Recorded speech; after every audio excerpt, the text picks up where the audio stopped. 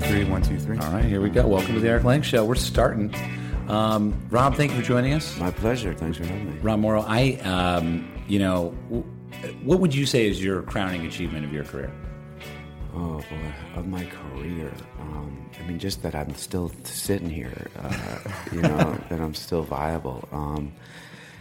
I guess there's a couple projects. I made a movie called Maze that I wrote and directed and produced, and it starred Laura Linney and myself by default.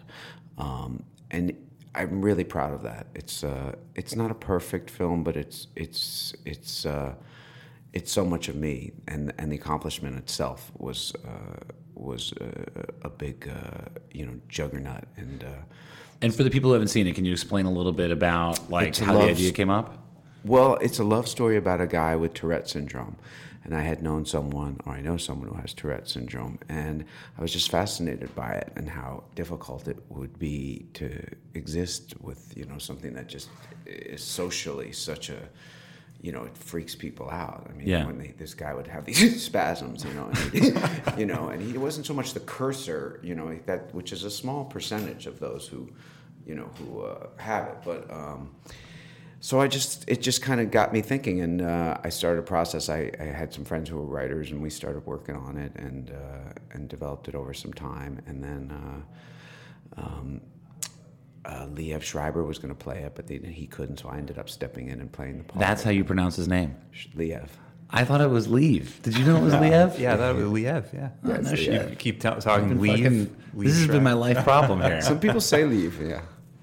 So anyway, and so why wouldn't you want to play it if you wrote it?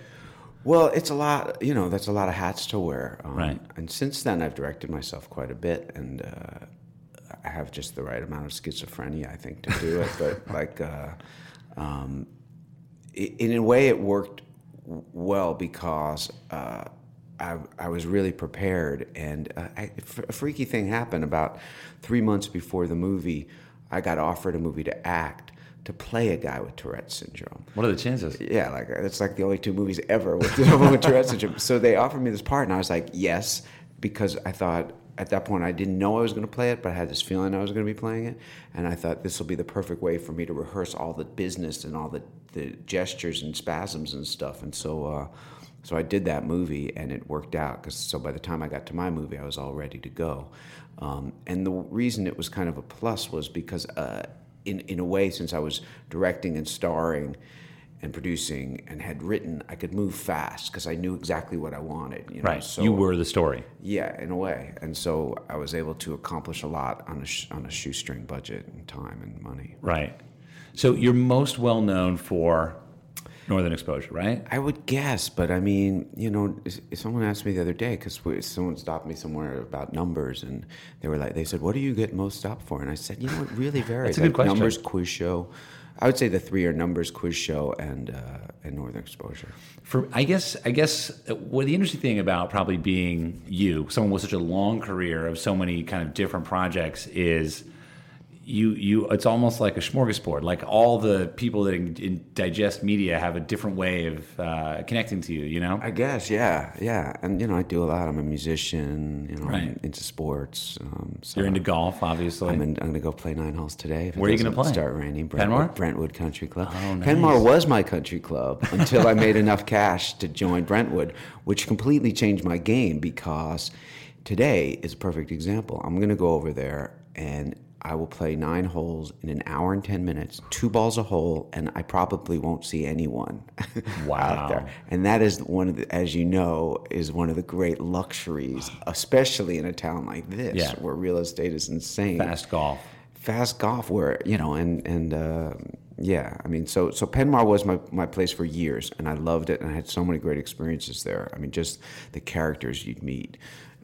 So for the podcast listeners, those out there that don't know Penmar, can you give them a snapshot of Penmar? Well, Penmar is a par 3 9 hole right at the edge of the runway at Santa Monica Airport. It's actually where Harrison Ford crashed his plane, which was a big national Just news a couple story. years ago. Just a couple of years ago. I think it was on the 6th hole.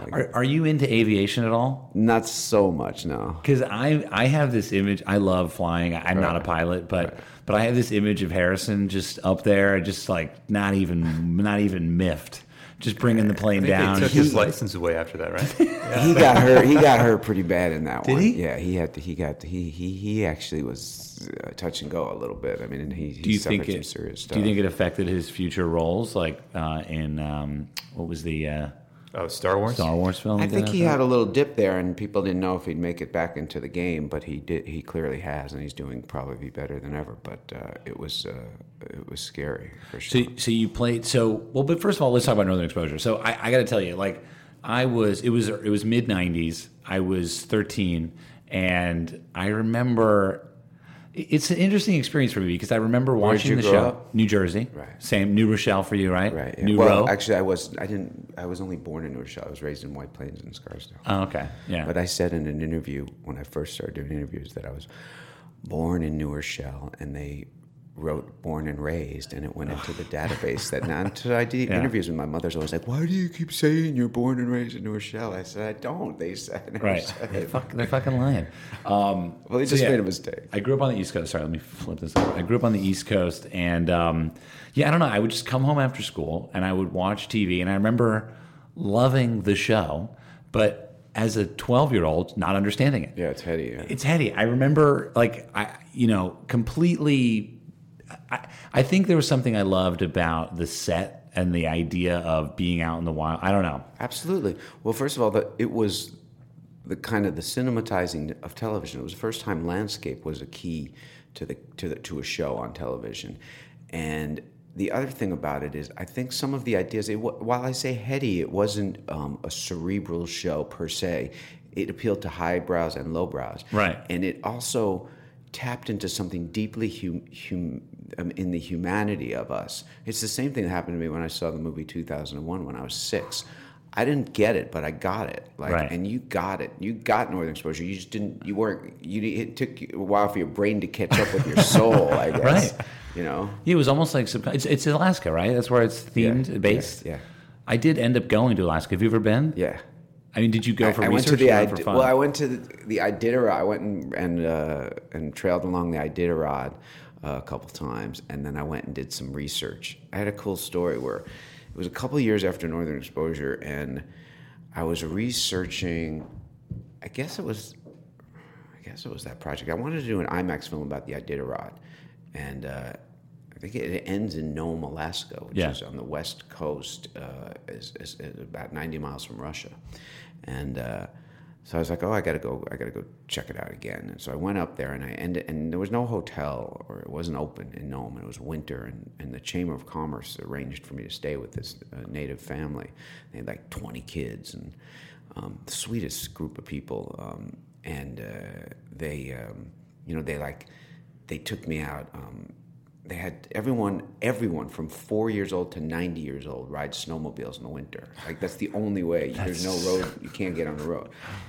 But these people had a site out on the Bering Sea, about 30 miles out. Like, so we take the husband, wife, and me, each on our own snow machine, went 30 miles across the frozen sea to their site, and we pulled up frozen king crab and brought them home, and they steamed them up, and they put them on a table like this with newspaper and beer, and all the kids were like on the stairs watching.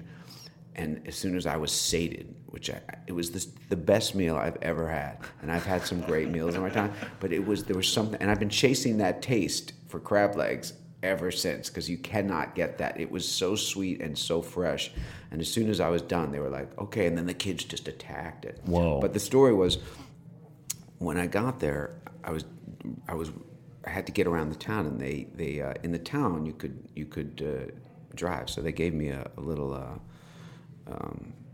they gave me a truck, which was exactly like the truck I drove on the show.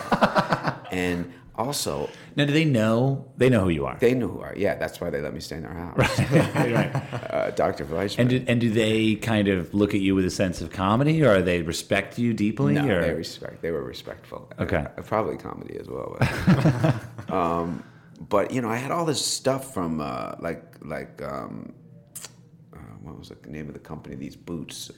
Red Wing? I had Red Wing, and there was another company, but I had like boxes of this stuff. Right. Yeah. And so at the end of the show, I just took it and put it in a closet. And I had the jackets. I had a jacket that was supposedly good to 70 below. That's what Joel Fleischman wore. It was an Eddie Bauer thing. And so when I went there, I was like, well, I've got to take this stuff. So I went and I was walking through the town. No, I was driving through the town in the truck, right? Dressed like Fleischman with a video camera filming. And then I turned and at the same moment I turned the camera back to kind of get an expression on my face, I was like, I am Joel Fleischman. It was just such a trippy moment. You're into the trippy side of stuff. Yeah. Yeah. I mean, where did that? You were a troubled kid. Oh yeah. I was too. You made it through high school. The East Coast does it too. It's an East Coast. It's the ice in the winter. I made it through in that I took a GED, which I cheated on. How did you cheat on your GED? I looked at the person's. I want to say that Woody Allen. I looked into the soul of the person next to me. No. I looked at some girl was sitting next to me, and I just cheated. Did she look smart, or you just went for it? Anyone knew more than me, so I think I just rolled the dice. Were you high during your GED? No. I wasn't you a stoner. into drugs or no? What was it? I wasn't a stoner. Pyromaniac? I like pot now, but no, I was just like a rebel. Like I was just an idiot. Yeah. I was a little bit of like for a little while I would like petty shoplifting kind of stupid stuff, breaking into school and just to break in, not even to do anything. You know, it's taking uniforms from just really dumb stuff. And you just wanted to fuck the system. I guess I wish I could say it was even that. I think I just didn't know what I wanted to do, and I don't have I'm not dyslexic or anything, but I had quasi kind of learning in the same way my daughter does. It's like it takes me a second to process different, and then in the public schools if you get behind, it's a slippery slope. Yeah. And I got behind in like 5th grade. Right. And so, I joked that I didn't pass a test from the 7th grade on. Right. But I've become an intellectual since, or somewhat of an intellectual. And so I'm an advocate for, following your own path, because the thing that saved me was finding something that I loved. Which was? Acting. So you... And in your youth, you actually cut school to pursue acting. Yeah. I'm in the movie Caddyshack. I cut 6 weeks, and I'm all over that movie. I mean, you look at that movie and you see a fat little version of me, and like there's one you can pick me out. At one point, I'm wearing a mesh practice football jersey, purple with the number 61. Oh, in the Caddyshack during the fight in the beginning. I'm everywhere. In the Skittles, when the Skittles hit the ground? Absolutely. I'm in that. I can't remember. I don't know if I've seen it a long time, but then I'm wearing jean vest over the Caddyshack. I still have that stuff. But it was such a cool thing because I had caddied a little bit as a kid, and so they wanted authenticity, and I could at least look like I knew how to carry a bag and hand a club to, and so they loved that I was a real kid, because most of the other they couldn't get real kids during the day during the week. So a lot of them were like 22-year-olds and stuff, and they wanted kids. And so I became a bit of a mascot, so all the stars would always be like, hey, Rob, which made me feel so cool. And Michael O'Keefe was like, he would put me in front of the lunch line and say that I was the star of the movie. Michael O'Keefe, who plays Ray. He plays Danny. Danny Noonan. Yeah, and now since he's become a friend and we've worked together, and then the coolest thing was Brian Doyle Murray, who wrote the movie, one of the writers, just took a liking to me in a sweet way, and said at the end of the time, he said, hey kid, if you ever get to New York, give me a call. And he gave me this number, which went in my wallet, and it was like, the golden ticket. So 2 years-ish later, I make my way to New York to start my career, and the first person I call is Brian Doyle Murray, and he's like, well, who? And I'm like, you remember I was a kid? Oh, yeah. Why don't you come up to the show? It was SNL, 1979. Rodney was the host, right? It was just a coincidence. So he's like, come on up, bring some pop. So I go up, and they put me in a scene where I was a juror in a scene where Rodney's the judge. And it was the coolest thing to be at that, because there'd be like John Belushi, who wasn't even on the show, but he just would go walking by like wasted with his pants half down and his butt, and you'd be like, that was John Belushi. And I was so into it. And then like 15 years later, I host the show, and I say to Lorne Michaels, I'm in the day one where he has a meeting with you, and you talk about the week, and I say, I was on the show as an extra, and he's like, what? I said, yeah. And then we worked it into a reference in the monologue or something. Amazing. Yeah. What a crazy, you must be standing there 15 years later. What is that feeling? That, by the way, when you asked what a high, that was, now that I think about it, was one of the high moments. Standing before, as those doors are about to open, and that band killing it, and then saying, ladies and gentlemen, Don Pardo, Rob Morrow. Right. And I come walking out to this show that now I've watched for 20-ish years. It felt as close as I can imagine it would feel like to be Mick Jagger. It just was like, it was so cool. And I guess I've had this thing a number of times now where it was confirmation that I was on the right path for myself. It was like, oh, I cut school to be an extra. This guy gives me his thing. I show up in New York. Against all odds, I enter a crazy business. I go up to Saturday Night Live. Then 15 years later, they asked me to host it. Right. That's like, okay, you're on. There's a certain easing of ways, or there's a force in the universe. Yeah, like John Travolta. I worked with him.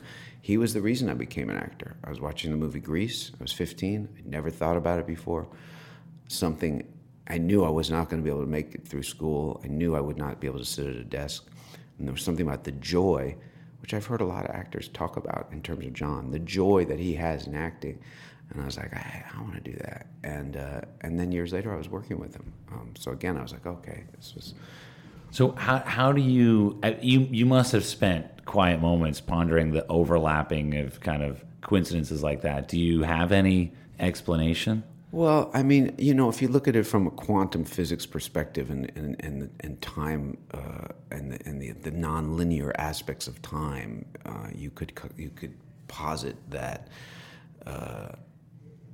I was aware of things that were coming because they already happened. I mean, whoa, yeah, I mean, but how much belief do you put into that?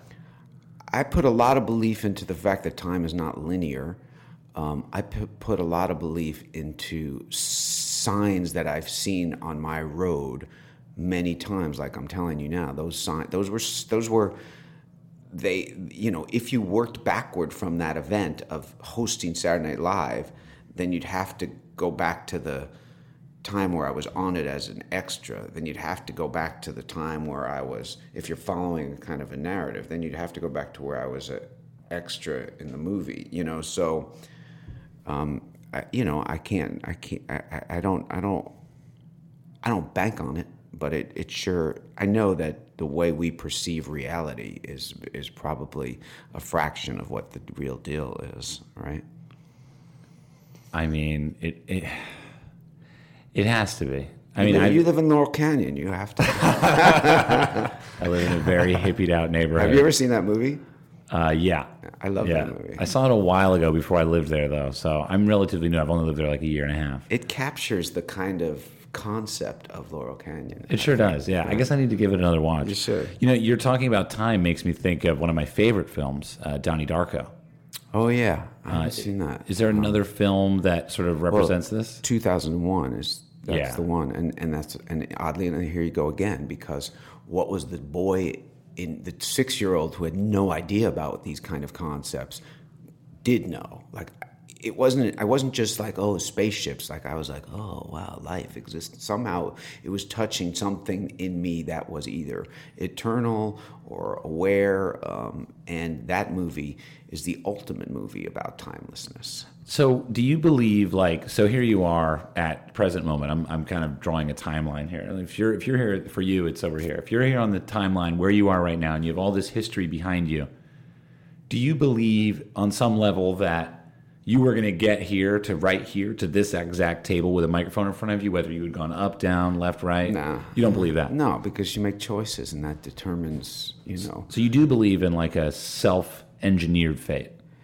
Somewhat. I think there's different paths. You could look at a parallel universe and say that for every story I'm telling you, there's the equal and opposite. There's the ones that I didn't get out of school, that I got arrested, that I ended up in jail, Whoa. that I didn't make it as an actor, that I became the biggest actor in the world, like every possibility. So I don't think fate is deterministic. I don't think your fate is a foregone conclusion. There's certain things you can do. If I go and kill someone, it's going to inform the rest of my life. Right. You could say that was the path I was on. You could become a famous murderer. I could become a famous murderer. You could become, what's his name, How to Make a Murderer? Oh, Avery? Steve Avery? Yeah. Right. So do you ascribe any of this wonderful thought to your golf game, your golf experience? Well, it's interesting with golf, like, there's something about visualizing and seeing the result before you play that can be helpful, and not just golf and everything. And I've used that. You've actually used that for acting? Oh yeah, for everything in life. No, so wait, so someone calls you, say, I got an offer, right? Or I want you to read something, right? You will actually visualize yourself obtaining that. Yeah, like if I have a meeting, it's not even so much that, but if I have a meeting, say, and it's someone intimidating, some big shot that I'm going to go meet with about something, I meditate every day. So in my meditation, I will do like a visualization of seeing that going well, and the connection with them, and positive, not necessarily that you got the job, but I'll foresee a positive experience. And I've proved to myself that it helped. I mean, I've had that result play out. So, and rarely do I have the opposite. I may not get the gig, but rarely do I, really focus on something being positive, and it goes negative. Like, that doesn't mean I get everything I want. Far from it. But the experience is a good one as opposed to a shitty one. I see a lot of connections between golf and meditation. And in fact, one of the projects that got me into kind of where I am now, which I could easily determine as this kind of strange occurrence, twists of events that, I shouldn't be here, right? Like, I shouldn't be into golf. But I sort of started playing golf through my brother 7 years ago, watched Caddyshack, listened to Bill Murray talk about the Dalai Lama, was totally floored because I was already open to those ideas as a LSD guy, as a pothead who had gotten sober. Right. And so I was open to those ideas, and then sort of come to find all these examples of how golf is a really not only meditative, but like literally, Eastern kind of game. And I love that book, Golf in the Kingdom. There you go. Yeah. Well, Michael Murphy, the author, started Esalen. That's right. And that blew my fucking mind. Right. If you haven't heard of Esalen, it's like the hippiest hot spring retreat in Big Sur. Right. And you can barely make a reservation. It's not expensive. They're just like not picking up the phone. I went up there and took a groovy, a golf weekend. Chivas Irons? Yeah. You've done that? Yeah.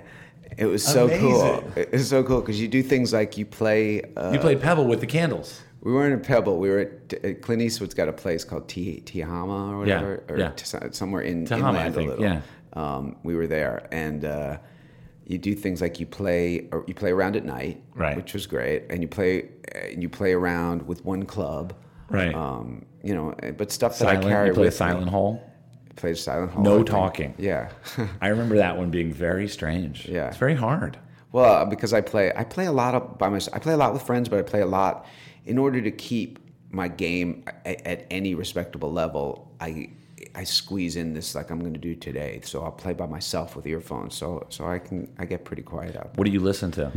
Whatever the music is that I'm into so much music. Yeah, everything. Country. Yeah, I mean I love country, but it's not my thing.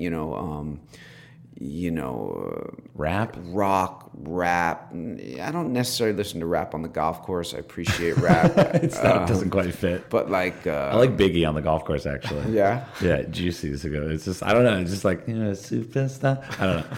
It's like I think like every song is like on a golf course. You want it to be like a walk up song. You know what I mean? Like, right. Oh, you mean like your like Queen victory? Right. I don't know. I get pretty mellow stuff. I think. Yeah. Right. You're mellowing out. Yeah. What do you use golf for? Well, I guess to get away, and to get present. It's only, it took me a long time to enjoy it. I mean, Whoa. I was so miserable playing. My wife was like, "Why do you do this? Why?" That's common. I know, but it's only in the last, I don't know, 8-10 years, certainly since I joined a place. Although I had a horrible experience early on when I joined Brentwood. This is how long ago? 10 years. Okay. I was out by myself, and I was getting ready to play Pebble, the AT&T or something like that, and so I was trying hard, and I got really pissed off. It was like a 3-wood off the fairway. Hard shot. But so I hit the ball and it like went like 3 feet to the right. Right. I was like, fuck. And then I did it again, and the same thing happened. And then again, the same thing. And I took my club as hard as I could and swung into the brace on the cart that holds the roof up on the cart. Oh, yeah. And it snapped it just snapped in half, and one piece went flying, and the other, which was now 1,000 knives, it's Carbon fiber, right. Carbon fiber, whatever it was, rips back and cuts me. No. Now, I didn't feel it, right? But I'm standing there, and the greens guys, are all around, and this guy goes like, "Oh my God!" And like blood was like pouring down my face. Oh no! And he's like, "You gotta come!" And they drive me up to the front, and they're all doctors there, so they come, right. and it was nothing. I had a little stitches, oddly enough, on the perfect hairline of my head, so that if you saw me that night after I got the stitches, you wouldn't even know what happened. Right. But it was like, it was such a wake-up call that I'm an actor, I could have hurt myself. B, that why? Why would I get that upset that I could have hurt myself severely? And ever since then, I've kind of started on this path of just playing for fun. So I rarely keep score. Really? If I'm playing in a game where I have to, I do. But I don't keep score. I like to, as I say, today I'll go out, I'll play 2 balls a hole. It's all I don't work at it that much. I used to work at it, but I think about it here and there. I've played long enough. I've taken enough lessons that I have a basic game, and I can play to my 15 handicap. And my whole goal is to relax. Right. Just relax. And but it's taken a long time. But I have a lot of fun when I go out and play, because it doesn't. Most of my friends that are hardcore, don't understand. Like, you don't keep score. They're like, what? Right. They don't get it. But I can play with them, and they're not miserable. So sure. I have a similar experience. I was like in Palm Springs. I had been playing not that long, and I don't even remember the shot. It was a 6-iron, and I was playing at Indian Wells. Right, sure. I love that place. It was a great course. I had paid a lot at the time, sure. $80 for me. It was a tremendous amount of money. And for some reason, there was an inverse proportion between the amount I had paid and the amount of pleasure I got out of it. Right. Like if I paid a lot, I was going to be pissed. Right. Because I wanted to play well. Right. And when I played well, when I knew I was going to pay a lot, I would wash the clubs. I would clean the bag. Right. And so I went out, and I was on the 13th hole. I had a 6-iron from the fairway, and I hit it back. I don't even remember the shot, but I remember I was so pissed that I took the 6-iron and chucked it as hard as I could, and it, exactly like you did, it hit the brace of the golf cart, folded in 2, and I was left with a broken 6-iron. Right. And actually, just now, you and I talk about it, I'm starting to realize, like, all golfers must go through this sort of, like, terrible twos. Yeah. Where we, like, learn that our temper is a hindrance. Right. And it's like, I think in a way, like, it's a way as an adult to learn about, oh, I'm actually still just a child. It's the worst. I mean, anger is the worst for everything. Nothing good comes from it. Yeah. And it's like you need that lesson again, because it's almost like watching a movie twice. Like as a kid, we learn, our temper maybe does get us food or whatever. Or ideally, if your parents are smart, they don't cave to your crazy requests for them to tie your shoes the ninth time or something. But I don't know, as we go into like adulthood, like what the fuck does golf teach us? Why you've maybe spent $1 million on golf? That sounds high. 500,000? I could say, yeah, in the 500. I would say 350 to 4. It sounds about right. That's about right. The membership was expensive. The membership. So I joined Wilshire. I'm a member there.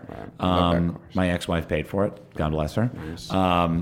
But unfortunately, she didn't pay for it in whole. So now I still got these like crazy fees every year, and I'm just like, fuck. Right? Can I do it? Yeah. But even still, like if you include airfare and tee times and clubs, like I've probably spent $150,000. Right. Which I don't make a lot of money, but why do we spend all this fucking money? Right. Because it doesn't matter. Who cares? As long as you can spend it. I mean, it doesn't matter, the money. It's because of the journey of it, And the thing about golf, which never ceases to amaze me, especially, it happens more so when I play with people and I play 18, which is usually, at least, I try to do that once a week, but every other week for sure.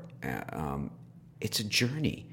And you rarely know where it's going, The first few holes, either you're hot or you're not, and you're like thinking this means, and then all of a sudden you're in a different head, and then you're bonding with this person and you're talking about this, and then you're together sharing the victory or the defeat here, and then and then you're done, and you come through this, like when you're coming up that 18th hole, it just feels like a mythological, journey, the hero's journey. It feels like that, and then you finish it off with a chat and a drink, and what could be bad? I mean, it's a great way to spend time. Do you try to be really enclosed on the golf course? Like, do you ever look at your cell phone, or to you is it just like you're isolated there? And it's I know I'm pretty. I look at the phone, and like if there's times where I say, I don't want to deal with anything, and I will not look at it. But for the most part, because I have a wife and daughter, I always just kind of check in and key in and. You got to stay connected. Yeah, and I always feel like, well, I'm so lucky to be out here, especially if it's a weekday. Like, this is, it's kind of my work day is playing 9 holes. So like I should check in and see if my agent's calling or something. Right. All right, everybody, time for some reads.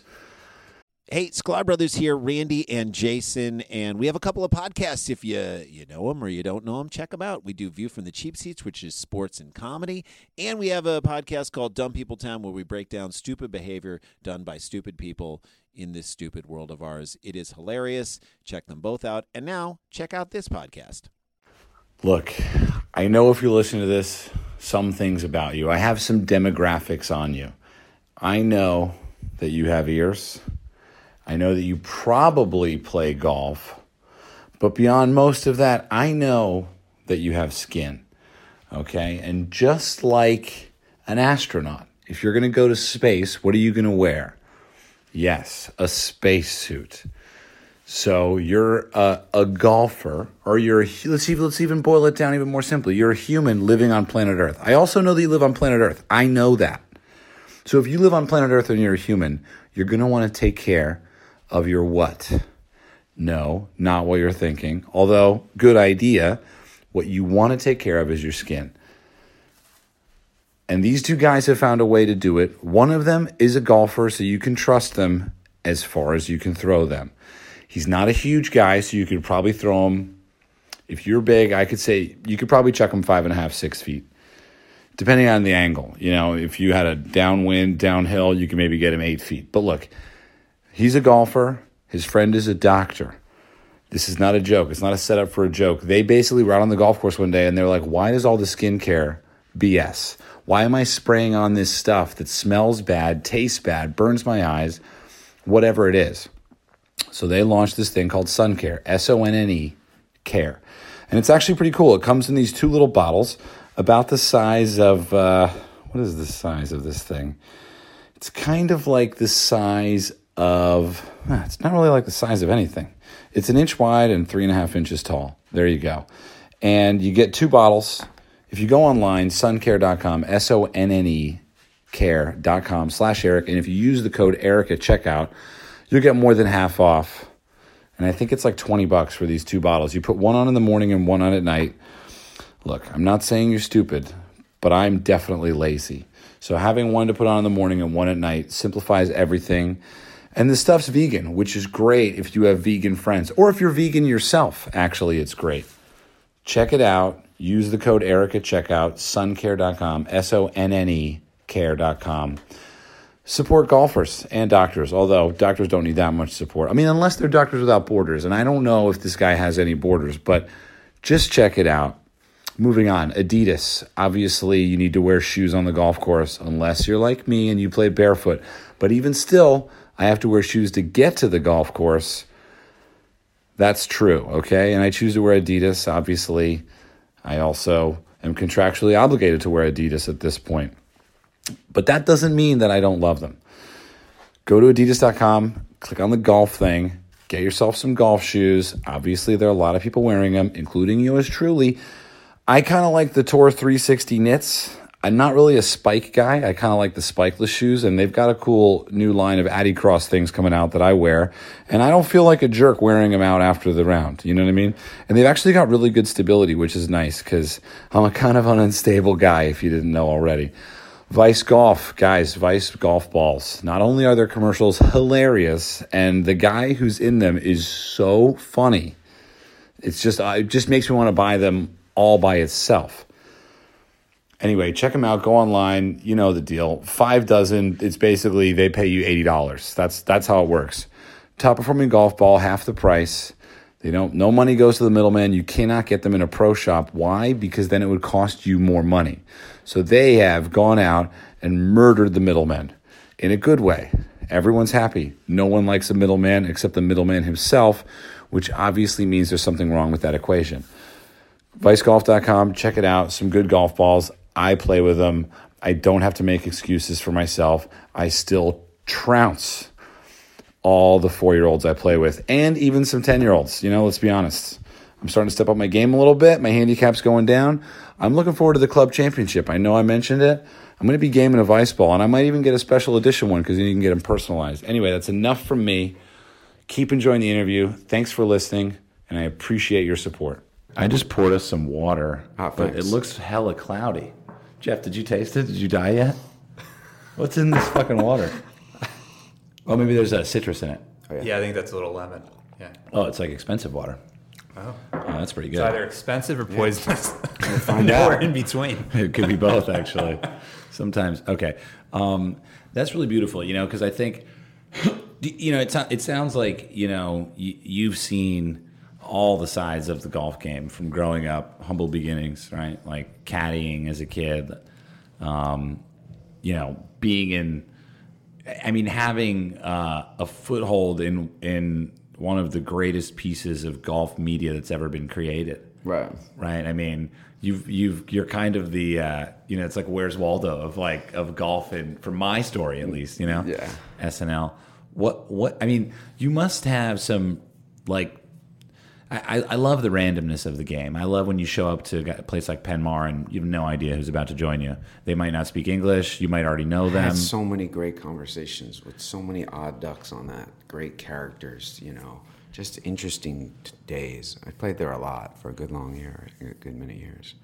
Do any stick out to you as being particularly interesting, worthwhile of a few minutes on this sort of rambling podcast? Let's see. I've never asked this question. So it's definitely it's a Hail Mary. Rob's sort of rubbing his lips. He's not sure. The one that's the most interesting. I actually wrote it's called the book, but it's like 30,000 words. It's available on iBooks or something. But about my experience at the AT&T, I played in that, and I wasn't really ready. I shouldn't really have played in it, but I leveraged my position into it. Right. And Solid. It was wild because it was like, picture you're a mediocre 10th grade football athlete, as I was, and you wake up and you're playing in the Super Bowl. That's what it was. I mean, there was Phil Mickelson 2 holes ahead of me or whatever. You know, it was like thousands of people on, you know, lining the you know, when we came up the 18th. The intimidation of it was so overwhelming. So let me just explain. So for those of you that don't know what Rob's talking about, this is the yearly PGA Tour event, AT&T Pro-Am at Pebble Beach. Basically, it's Started two-man as teams. the Bing Crosby the clam bake, Yeah. right. And it's a 2-man teams, so basically a celebrity gets paired with a pro golfer. Yeah. And you play together for 3 days, maybe 4 if you're lucky. I was 3 and glad because I didn't think I could handle the stress of the 4th day. But I was only off by a couple. I guess it was like 3 strokes to make the cut. Who'd you play with? A kid named Troy Merritt, who's his rookie year. I've met Troy Merritt from Idaho. Yeah, Good guy. Great guy. Great sense of humor, He actually. was lovely. Yeah, he was really lovely. Very dry. Yeah, and it was his first time. It was his first year in the PGA, and so he was a little overwhelmed too. But right. But he held himself great. And yeah, because so I had I was working at the Waste Management this year. Oh, cool. And I was sort of just doing my job, and my client was Waste Management, so they obviously had a bit of a stick to throw around. Yeah. And they said to me on Tuesday night as we finished shooting, and they were like, "Do you want to play in the Pro-Am tomorrow?" And I was like, "The Pro-Am? Yeah, cool. Like, are you kidding me?" And they're like, "Yeah, did you bring your clubs?" I'm like, "No, I'm working. I didn't bring my clubs. Like, right. I don't even have golf shoes." So anyway, I had to muster that incredible. And I'm not an actor. I've never stood in front of people right. like that. I've never had to deliver lines authentically in front of even just a modest crew. Right. Like, so it was wild having to go out in front of that many people. How'd you do? Well, my main goal was on 16. I just wanted to hit the green. Right. And I was freaking the fuck out because my swing wasn't quite sorted, Right. And I'm like a 10 handicap, so I'm kind of the guy that I have a good looking swing. Everyone thinks I'm sandbagging, right. But then they see me go OB 3 times and they're like, "Oh, okay, that's where the 10 shots comes from." So yeah, I mean, I was out there early practicing. What shot am I hitting today? And the funny thing is, to talk about the mystical side of golf is, we walked up to 16 and I forgot everything I know about golf. Because it's just so much intensity. I went skydiving recently, and I think they're actually very similar. Hitting a shot in front of an uncomfortably large group of people, where they're all watching, or jumping out of a plane, they both were things that I was terrified of. Yeah, and they both worked out fine. There you go. I hit the green, there you go. And I landed on my feet. Was that a par 3? Yeah, it's a little par 3. It's like I think it was from the amateur tees. It was playing like 142, something like that. Nice. I hit a 9-iron, hit the green. Nice. Charlie Hoffman and I were a foot away. Right. And I was like, all right. Yeah. All right. Well, that's the great thing about the sport, is that you can hit a shot as good as one of those guys. Right. You won't do it all the time, but you can. You can. Yeah. You can hit a shot as good or better than the best player in the world. Right. As often as you want. Yeah. I mean, that's not true. I wish as often. So there's sort of like an equal quality among everybody in golf. Which is different from like basketball. You're never going to be like LeBron James on the court, or Steph on. No, you're never going to stuff Steph Curry like a tissue. Right. I mean, it's funny you talk about, sort of waking up with your ability playing on a professional level. Like, golf does have that too, with like, you can play the same courses. You can, it's strangely much more accessible. Yeah. That's funny that it's kind of has this elitist kind of, the way it's described, but it does, places like Penmar, and it's anything but elitist. Right. How do you find, because I'm assuming you played golf for a long time before joining a club, or maybe even being a guest at a private club? Yeah, I'm sure. I play, although I got to play as a caddie when I was a caddie as a kid, so we got to play, but I didn't know what I was doing at all. I started to take on Northern Exposure. My character played, so I started taking lessons just so I could look like I knew what I was doing. Is that the beginning of it? No, but you had an interest in golf prior. I had an interest only in that I had caddied and played a bit as a kid because I had caddied, but it didn't. So there was no bug. No. You were caddying really just to make $20. It was the closest place that I could make some money as a 13-year-old. Fascinating. So do you look at that as a sense of synchronicity here? You caddied, you wanted to be an actor, so you ended up in Caddyshack because of your random experience, and then now here you are, member at a country club, playing golf once, twice a week. And that end up, and that Northern Exposure became the reason that I took lessons, which then got me excited about it, Does he ever play golf on the show? Yeah. Yeah, but it was, these kind of makeshift golf courses in the tundra, where Ed would put like a flag on a mountain and I'd have to try to get it there. There's a couple episodes for sure. Amazing. Yeah. That's so interesting. Did you find, similar to the way you were sort of revisiting Alaska, driving down the street in this truck, pointing the camera on yourself, realizing that you are the actor that you had portrayed? You are the character. Right. Did you ever have that with golf where you're like, wait a minute, I read a script and now here I am. Like what's that movie with Will Ferrell? The one where he's like... Stranger Than Fiction? Stranger Than Fiction, where he has to write it for it to happen. Yeah, I'm not following you. I want to. I like the idea. I just don't quite say what the question is. I was reaching for a high shelf. Right. Basically, do you ever now experience yourself playing golf and look back on Joel's character, the character of Joel, and say, wait, I've already done this. I don't think so. Okay. Well, I tried. Do you mean like deja vu in a way, or kind of like that, but more like you gotta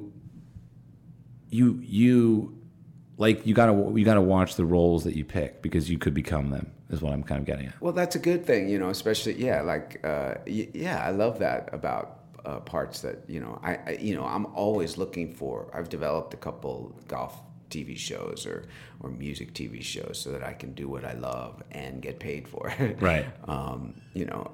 We've tried so many different concepts of golf. It's tricky. Why does it not work? The main reason is in order to do it right. The obvious story for someone like me is a guy who was just made the tour and then, when he was 23 and then got married and had kids and had to give it up, right? Mm. Or thought he was on the hunt to make the tour. And then, 30 years later decides to make the seniors, Right. But the problem is, in order to do it, you got to get the PGA behind it. Sure. In order to get the PGA behind it, you have to then say, there'll be no drugs and no sex and no cursing and no So you're like, Fuck well, that. what do we do, right? Yeah. So, and if you don't have them, how do you shoot the tournaments? You Right. can't. So, right. That's the tricky part. Yeah. We had, Ron Shelton. We had him on, Yeah. Tin Cup writer director, and it was interesting. He had all of those parties in line. I wonder. We didn't ask him about that. Though I didn't. For a movie, you can get away with it because you're saying, especially if it's a big budget and you're paying. Right. I'm sure for Tin Cup they paid some cash. Right. Heavy cash to get wherever they needed to go. But the problem is, and for a TV show, you're saying, I need to come out to 20 events or 15 events a year, right. Or 10 events even, or 8 events even, and I need to be able to infiltrate and come around with cameras and it's like they'll be like, we don't need you, Right. So I think one of the things that's interesting to me is if you look at there are lots of movies about baseball. I would actually Jeff. Can we do this at some point? Can we break down, because Jeff's his movie expert, right? Yeah. He knows everything about everything. Well, there's only 4 golf movies I can think of on the top of my head. There might be 6. There's 2. There's a couple of 7 Days I wanted in to do Heaven. Golf in the Kingdom. I don't know why that wasn't made. It got done, and it sucks. Who made that? Mindy. What's it called? Her name is Mindy Afremi, and Is it her called partner. Golf in the Kingdom? It's called Golf in the Kingdom. That's funny. And it's atrocious. Is that one on your list? No, it wasn't. No. As of now, we've got Tin Cup, 7 Days in Utopia or whatever. That no, you did. Right. That What's was the one that that plays every day on the Golf Channel? Greatest Game Ever Played. Yes, that one. Yeah. With Bagger Shia, Vance. isn't that? Yeah, Bagger Vance, Caddyshack.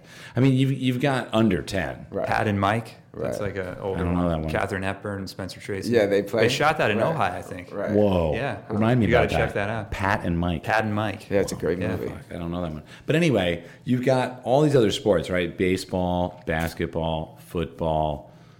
A lot of movies around those. A lot of great movies. Rudy, Bull Durham, Field of Dreams. So many amazing films.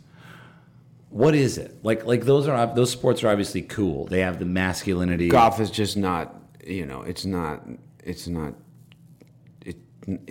kind of dramatic in the Aristotelian sense. Like it's so slow and it's so repetitive and it's so hard to capture. Right. It's hard. It's Yeah. a hard sport to make. I mean, most of those movies didn't do any business. Bagger Vance was a bust. Yeah. The Greatest Game was a bust. Right.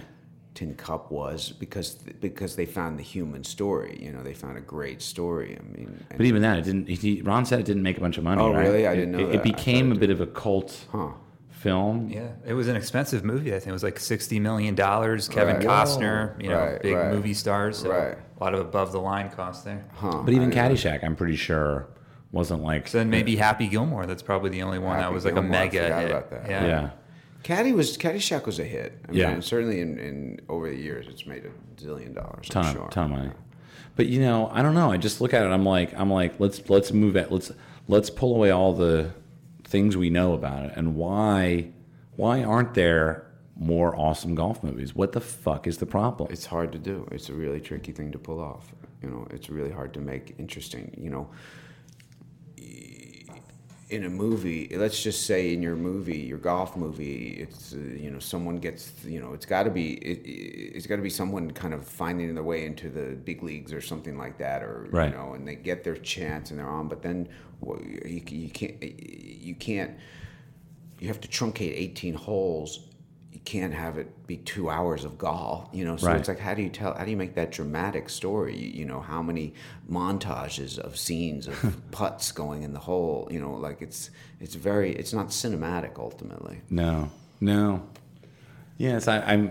That's why I think with Happy Gilmore, they were like breaking away from a lot of the norms of golf. So that's why it probably worked, because it was just Right. like away from all the preconceived ideas of how we thought a golf tournament was and all the mechanics of it. Yeah, and he was having such fun at the expense of the game in a way. Well, and it's great too because it's got that the comedy that I miss is the absurdist comedy that exists in these '90s, L.A. Story, all these great Steve Martin films and Right. everything. Like I miss those days. I miss the rom-coms where it's kind of it's not the slapstick era, but it's this comedy that we don't have anymore. Yeah. You think? I don't know. I think the comedy now is much more real. Really? Well, I guess you've got The Hangover would be a similar comp, but even The Hangover, it's like, the funniest parts are like, I'm not going to repeat the funniest parts, but when his friends pulls up and say, anyway. Well, maybe you're saying it's like more like extreme moments in a way. Like it's Well, not the like bar. little Look, simple you do. things. You have a point in that you have to. That's the problem. Is that in order to, it's so raunchy now. It's got to be like the most base, disgusting. Because where else do you go? You can't repeat it. You got to keep pushing it. The bar keeps getting higher, and it's hard. Yeah, whereas in the 90s, it was just like a little bit sillier. It was a bit more like focused on like double puns, a little bit more cute. I mean, I guess even rap music was then. Even rap was like, I wish I was taller. That was like rap music. I just want to play basketball. Now it's like, no, I want to murder you and your family.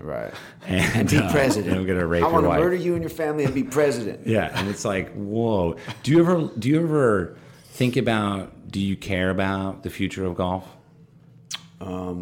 It's not my priority. I'm not invested in trying to keep the game. But I care that it continues. I love the sport and I love that people play it. I tried to get my daughter into it. I couldn't. What happened? How old is she? She's now 17. There were a couple of years where I could get her out there, which was great. As long as I sat down on the range, and just with a bunch of balls and just put them up and she would hit them. But she had a nice little swing, but she didn't get it. She didn't take it up, which was a bummer because I would love to play. And my wife too. My wife swore. I mean, for years, we're married 20 years, so 10 years, she was like, I'm taking lessons this year, I'm taking lessons this year, I'm taking lessons this year. And then finally, like 10 years ago, I was like, you're never taking lessons? She was like, no. What do you think happens there? Because, I mean, so you're judging from your own experience, right? You know about golf, you understand golf, you've met golfers, you've worked on golf courses, way more than most people. Right. You still don't have the bug. All of a sudden, you have a work reason to go put some time, money, and interest into the game. What happens? How do you then go to Brentwood signing a fat check? How do you do that? Well, I mean, I got lucky and made some money. But the thing that was so frustrating about playing places like Penmar was, 5-hour rounds, and waiting an hour to get on to play a 5-hour round, or I mean, I guess, or whatever, it's 9 holes, so it was 3 hours, but it was Still. 3 hours for 9 holes was a long time. Crazy. And also, for me, the biggest problem was also then going out to those great courses out where, that are an hour away. It's an 8-hour day now, and I felt guilty about that. Like, right. I felt guilty about taking 8 hours. If it was the weekend, I felt guilty about taking 8 hours away from my family. If it was the week, I felt guilty about taking 8 hours away from the world. So it just became, when I saw the opportunity with some money and a course that was 4 minutes from my house, I was like, oh yeah. And it made me just love it. Also the camaraderie. I love the guys, and the women, at this course. Like they're just really cool people, and I hang with them socially, and I play with them, and I can go out there and get in a pickup game at any moment. Right. That is a nice feeling. It's nice. It's a club kind of, the best aspects of having a club, meaning not that I don't care about the exclusion of other people, but I love the idea that I can go to some place and be welcomed and, and have comfort. So, but can you describe, the experience of getting inflicted with the golf bug, right? Like, do you remember that? Do you remember those, like, critical, fertile moments? Probably the first, when I hit a great shot, when right. you just hit one of those shots that's just like effortless and cuts through the sky, it's just, it's an addictive, there's something addictive about that. The sound, the feeling, the effortlessness of it, the grace of it, the physics of it. It's something that we chase, Right. Yeah. Any hole-in-ones? No. Ooh. You? I had one. You? No. Jeff's just, describe your golf game, Jeff. Where are you at? You've been in the range? Well, I went to golf camp when I was 14. Right. And then I wanted to be consistent with it, but it was tough. Like, we weren't members, my family, we weren't members at a country club, so it's like public courses, and then you get wrapped up in other stuff as a teenager. And then I went back to the driving range a little bit when I was in college, messed around, and then nothing for maybe about 7-8 years. And then I started working with Eric, who's involved in golf, and went to the driving range. I'm into that, but I haven't gone out to a course. So I've never played a full round. So I'm trying to Never played a full round. Never played a full round. Right. We got to, what we should do is we should take them out to Wilshire. For the listeners at home, we should do a little challenge. What's Jeff going to shoot? 250? No, you can't care. That's the thing. You can't care. You're right. You You're can't right, even Rob. keep score when You're you right. go out. I mean, At least the first time around, I got to just but that's the enjoy fun of for it, the because sake. that's what I've kind of found in my latest incarnation of my game is like, I don't care about the score. I care about the fun of being out in nature and chasing that feeling, and come what may. That's what I'm there for, or the camaraderie if I'm with people, the journey of it. Right, the journey. Yeah. I like that. I like the way, if you're listening, you couldn't see it, but when Rob described the way that you travel through a round, he kind of drew out a map of what occurs on each hole, and I thought that was really beautiful. Yeah, cool. Jeff, do you have any? Well, I'm a big fan of Quiz Show. Yeah. I love Quiz Show. Thanks. That guy just passed away. Yeah, I read played. about that the other day. Yeah. I put out on social media a little, RIP thing, and I remembered a story that I put out. I wrote in the social media. It was when the movie. So Dick Goodwin, who I played in Quiz Show, Richard N. Goodwin, was the kind of key investigator into the scandal of the television quiz show scandals of the late 50s. And he went on to be a major influence and speechwriter for JFK and Bobby. And, he was a real significant figure in the 60s and continued to be. So when the movie was based, a catalyst for the movie was a chapter in a book he wrote about America, and he had a chapter on that scandal. So when I was researching to do the movie, I spent time with him and his wife, who's Doris Kearns Goodwin, who's an amazing.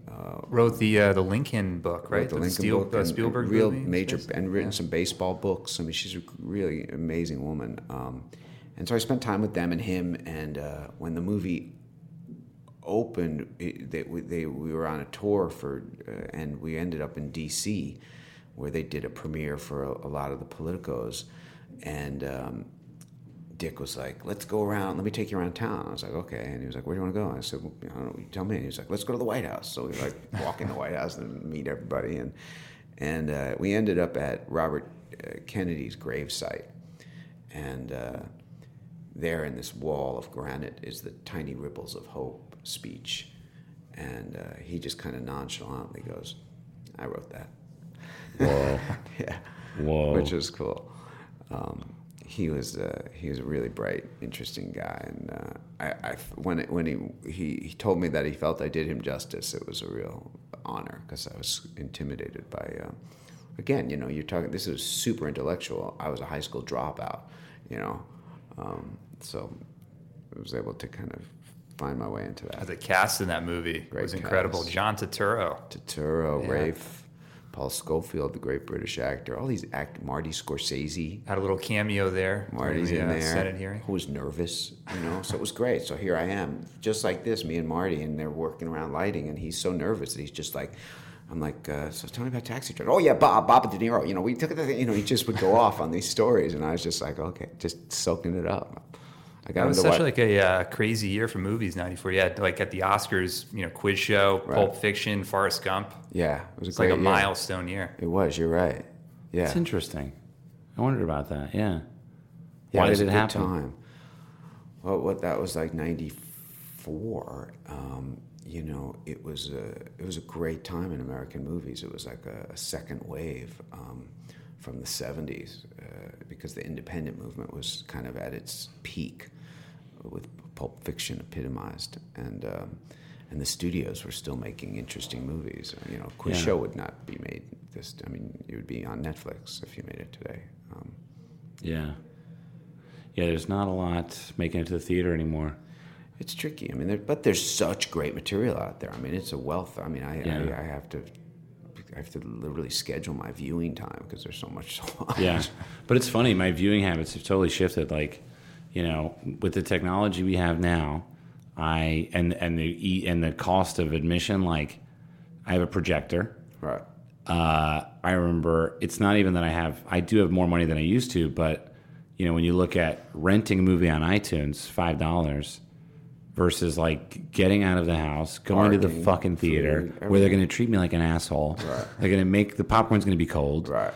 And that's the only reason I'm going. I find the movie theaters are pretty great now. Like they're really technologically they're good, but also the cush factor, and you Arc can take light. a beer and and you can get real food or like those. But you're paying a lot of money. Like iPick, you're paying $100. It's like going to a sporting event almost. Yeah, right. Have you done iPick, Jeff?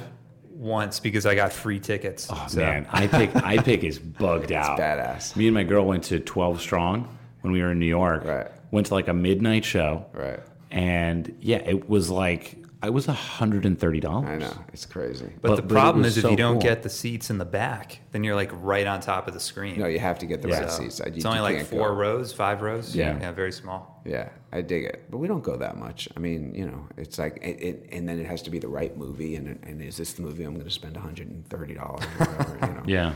But I agree. I think that's great is that you can watch. I don't see that as a downside. People lament it, but I don't. Yeah. Because there's such wealth of material. Billions, for example. Great Billions. show. Yeah, it's a good show. Yeah. Solid. It's season finale is this week. I love seeing Malkovich. I can't believe I didn't get to work with him. I would die to work with Malkovich. He's an amazing He'd be a guy. good golf character somewhere in there. A peculiar starter.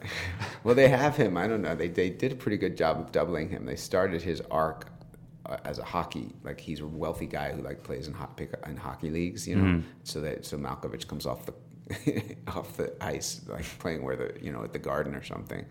And it was funny to see him because he's Wait. Did I miss some big piece of news here? what? Did someone die? No. Okay. Huh? No. I'm so confused. What? Moving on. How'd you get there? I don't know. Do you think John Malkovich died, or? No, Yeah, don't say that. Well, because you said I wish I had worked with him, and then I was like, Well, wait, because I'm on Billions. I Yeah. play this kind of recurring part, and John came on like the show after I finished the season. okay, got it. So I didn't even see him. I met him a bunch of times. Well, because you said that, and then you said that like they had. I thought you said they had a double or something, and I was like, Oh, because he was playing shit. hockey, and they Right. when they introduced his character, he Yeah. comes off the ice. And I thought it was like a Heath Ledger scenario, and it was like he's dead, and now we He got. was talking about you wish he had scenes scheduled with John Malkovich. Got it. I apologize. He's a fascinating guy. I've spent some time with him. He's pretty dang interesting cat. Yeah. Yeah. Who's your favorite person to play golf with? I have so many friends that I just love to play with. I have a friend, Michael Lewis, I play a lot with. He's at Bel Air, so I'm always over there, back and forth. Right. We spoke with him about being on the podcast, didn't we? Different Michael Lewis. Oh, that's the Moneyball writer? Yeah, this Yeah. one's different. This is the Same guy name. that started Real D, the 3D movies. Did you write Moneyball too? Is that what? No, There's different- a lot of different confusion. Michael Lewis. A lot of confusion happening here. Do you have any questions for us that I can answer simply? Anything else, Jeff? What do you have coming up soon? So are the Billions episodes? I'm those are done right? for Billions for now. I don't know. I have no idea what's going to be next season. They do have another season. I have a movie coming out called Kill Team at some point. I did that in Spain last fall. It was interesting, based on a documentary based on a real story. Great about- documentary, by the way. Right. It's definitely something that people should check out. Yeah, so that's that story basically made as a feature. What's the story? These guys in Afghanistan in the 90s were they would go out on these missions and they were bored. They had nothing to do, so eventually they started kind of killing for sport, innocent people, just like. And then if you were in the squad, they would kind of make you become a made man, so then everyone had to kill someone, and then it became, how many you could kill. It was like really disgusting, and apparently not that unusual. And eventually, one kid got a conscience, and they eventually all got caught and court-martialed, and it's Whoa. the story of that. So it was Spanish military? No, we shot it in Spain just because the book. So it was U.S. military? Yeah. Oh, wow. Yeah. That's a dark side. Yeah, but what's fucked up is that it's not, from what I understand, not that unusual. Whoa. Which doesn't surprise me. I mean, war is like nothing we can imagine. Yeah, it's a topic that I try not to dwell on. Yeah. Played golf with a lot of veterans, though, recently. Yeah, They're great people, man, using golf to rehabilitate. for sure. It's a great thing. Yeah. So I have that. I have music. Music's my big thing. I have a single dropping June 15th called The New Face. Can we hear a sample of it? Sure. Get ready. Turn your speakers up. I'm going to turn this up. I'll It took me a second. Should I pause it while we... No, we can hold the Keep airwaves, right, Jeff? talking and, Jeff, what's been going on with you? Had a nice cup of coffee this morning. Did you? Did you? Is it a vanilla frappuccino? Yeah, iced vanilla latte. 6 pumps of vanilla, so get enough sugar in there. Jeff, if you're at home, Jeff and I had to talk business. Here we go.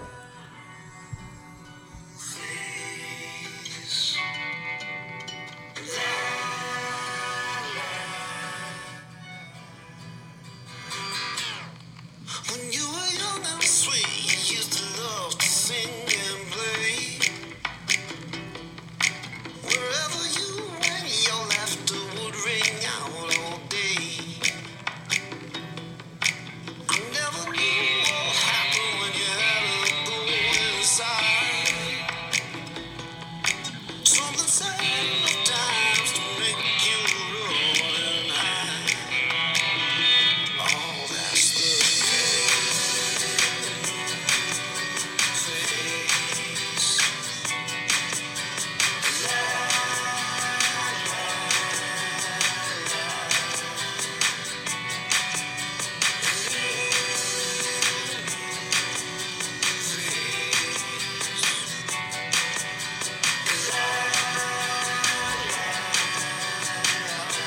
This is good music if you're on the freeway.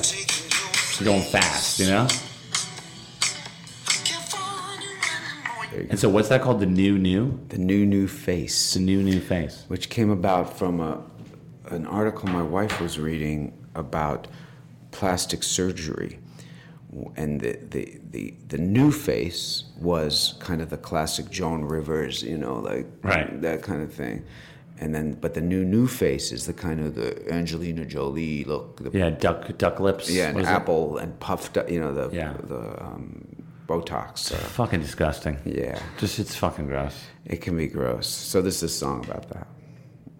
I like it, man. I like it. Thanks. I like music where if I hear a song and I can visualize myself driving, right? I like it. You're right. That's it's good. It's a good. You know, we take it out into the car once we do the mixes to see if it works. In the car. Do you really? Oh yeah. That's crazy. Yeah, you got to be like pepped up, especially driving in LA. Yeah. It's like, how do you come up with the? So who's on that track? Is it all you? No. My partner, a guy named Carlos Calvo, and I write all the music. We've written a lot of music, and we get together and we kind of talk about different ideas we're thinking about, and we start to jam, and then a melody emerges, a section or two, and then I usually kind of start singing gibberish over that, and then I take that away and spend a couple weeks writing lyrics, and then we get back together and kind of put it into its final shape. I've heard this process before, where it's almost like it's not conscious necessarily. Well, yeah, I mean, it's if you can get to that place where you're not conscious, that's the goal, you know, where, you know, because all these guys talk about Paul Simon. I saw the other night, he did a show at the Bowl, and I had read his book recently, and Neil Young, they all talk about it's like an antenna, and a lot of times for me, like, when a song is finished, I'm like, where did that come from? Right. You know, I don't even remember how it came to me. And yet, when it's done, it feels like it's always been there. You know, there's this great thing Michelangelo said about sculpting, where he would go to a quarry and he would see in this, you know, amorphous piece of stone the shape. And he would then buy it or whatever and take it to his workshop. And the process was to remove everything else until the shape emerged. But it was already there, you know, which speaks to what we were talking about earlier, you know, about, you know, time and stuff. It's like, in a way, if it was always there, then you just have to go through the process of revealing it. Right. I like that. Yeah. So what you're saying is I'm a great golfer. Yes, exactly. I just have to chip away at all the excess. Chip away. Yeah, I just need to remove all the bad parts. Thank you for your time, Rob. I really appreciate man, this was nice. You guys are great. It's been good. Jeff, do you have any closing remarks? Yeah, we can follow you on Twitter, Instagram, Facebook. I love it. Thank you, man. I appreciate it. Let's play golf someday. All right, dude. Yeah, let's do it.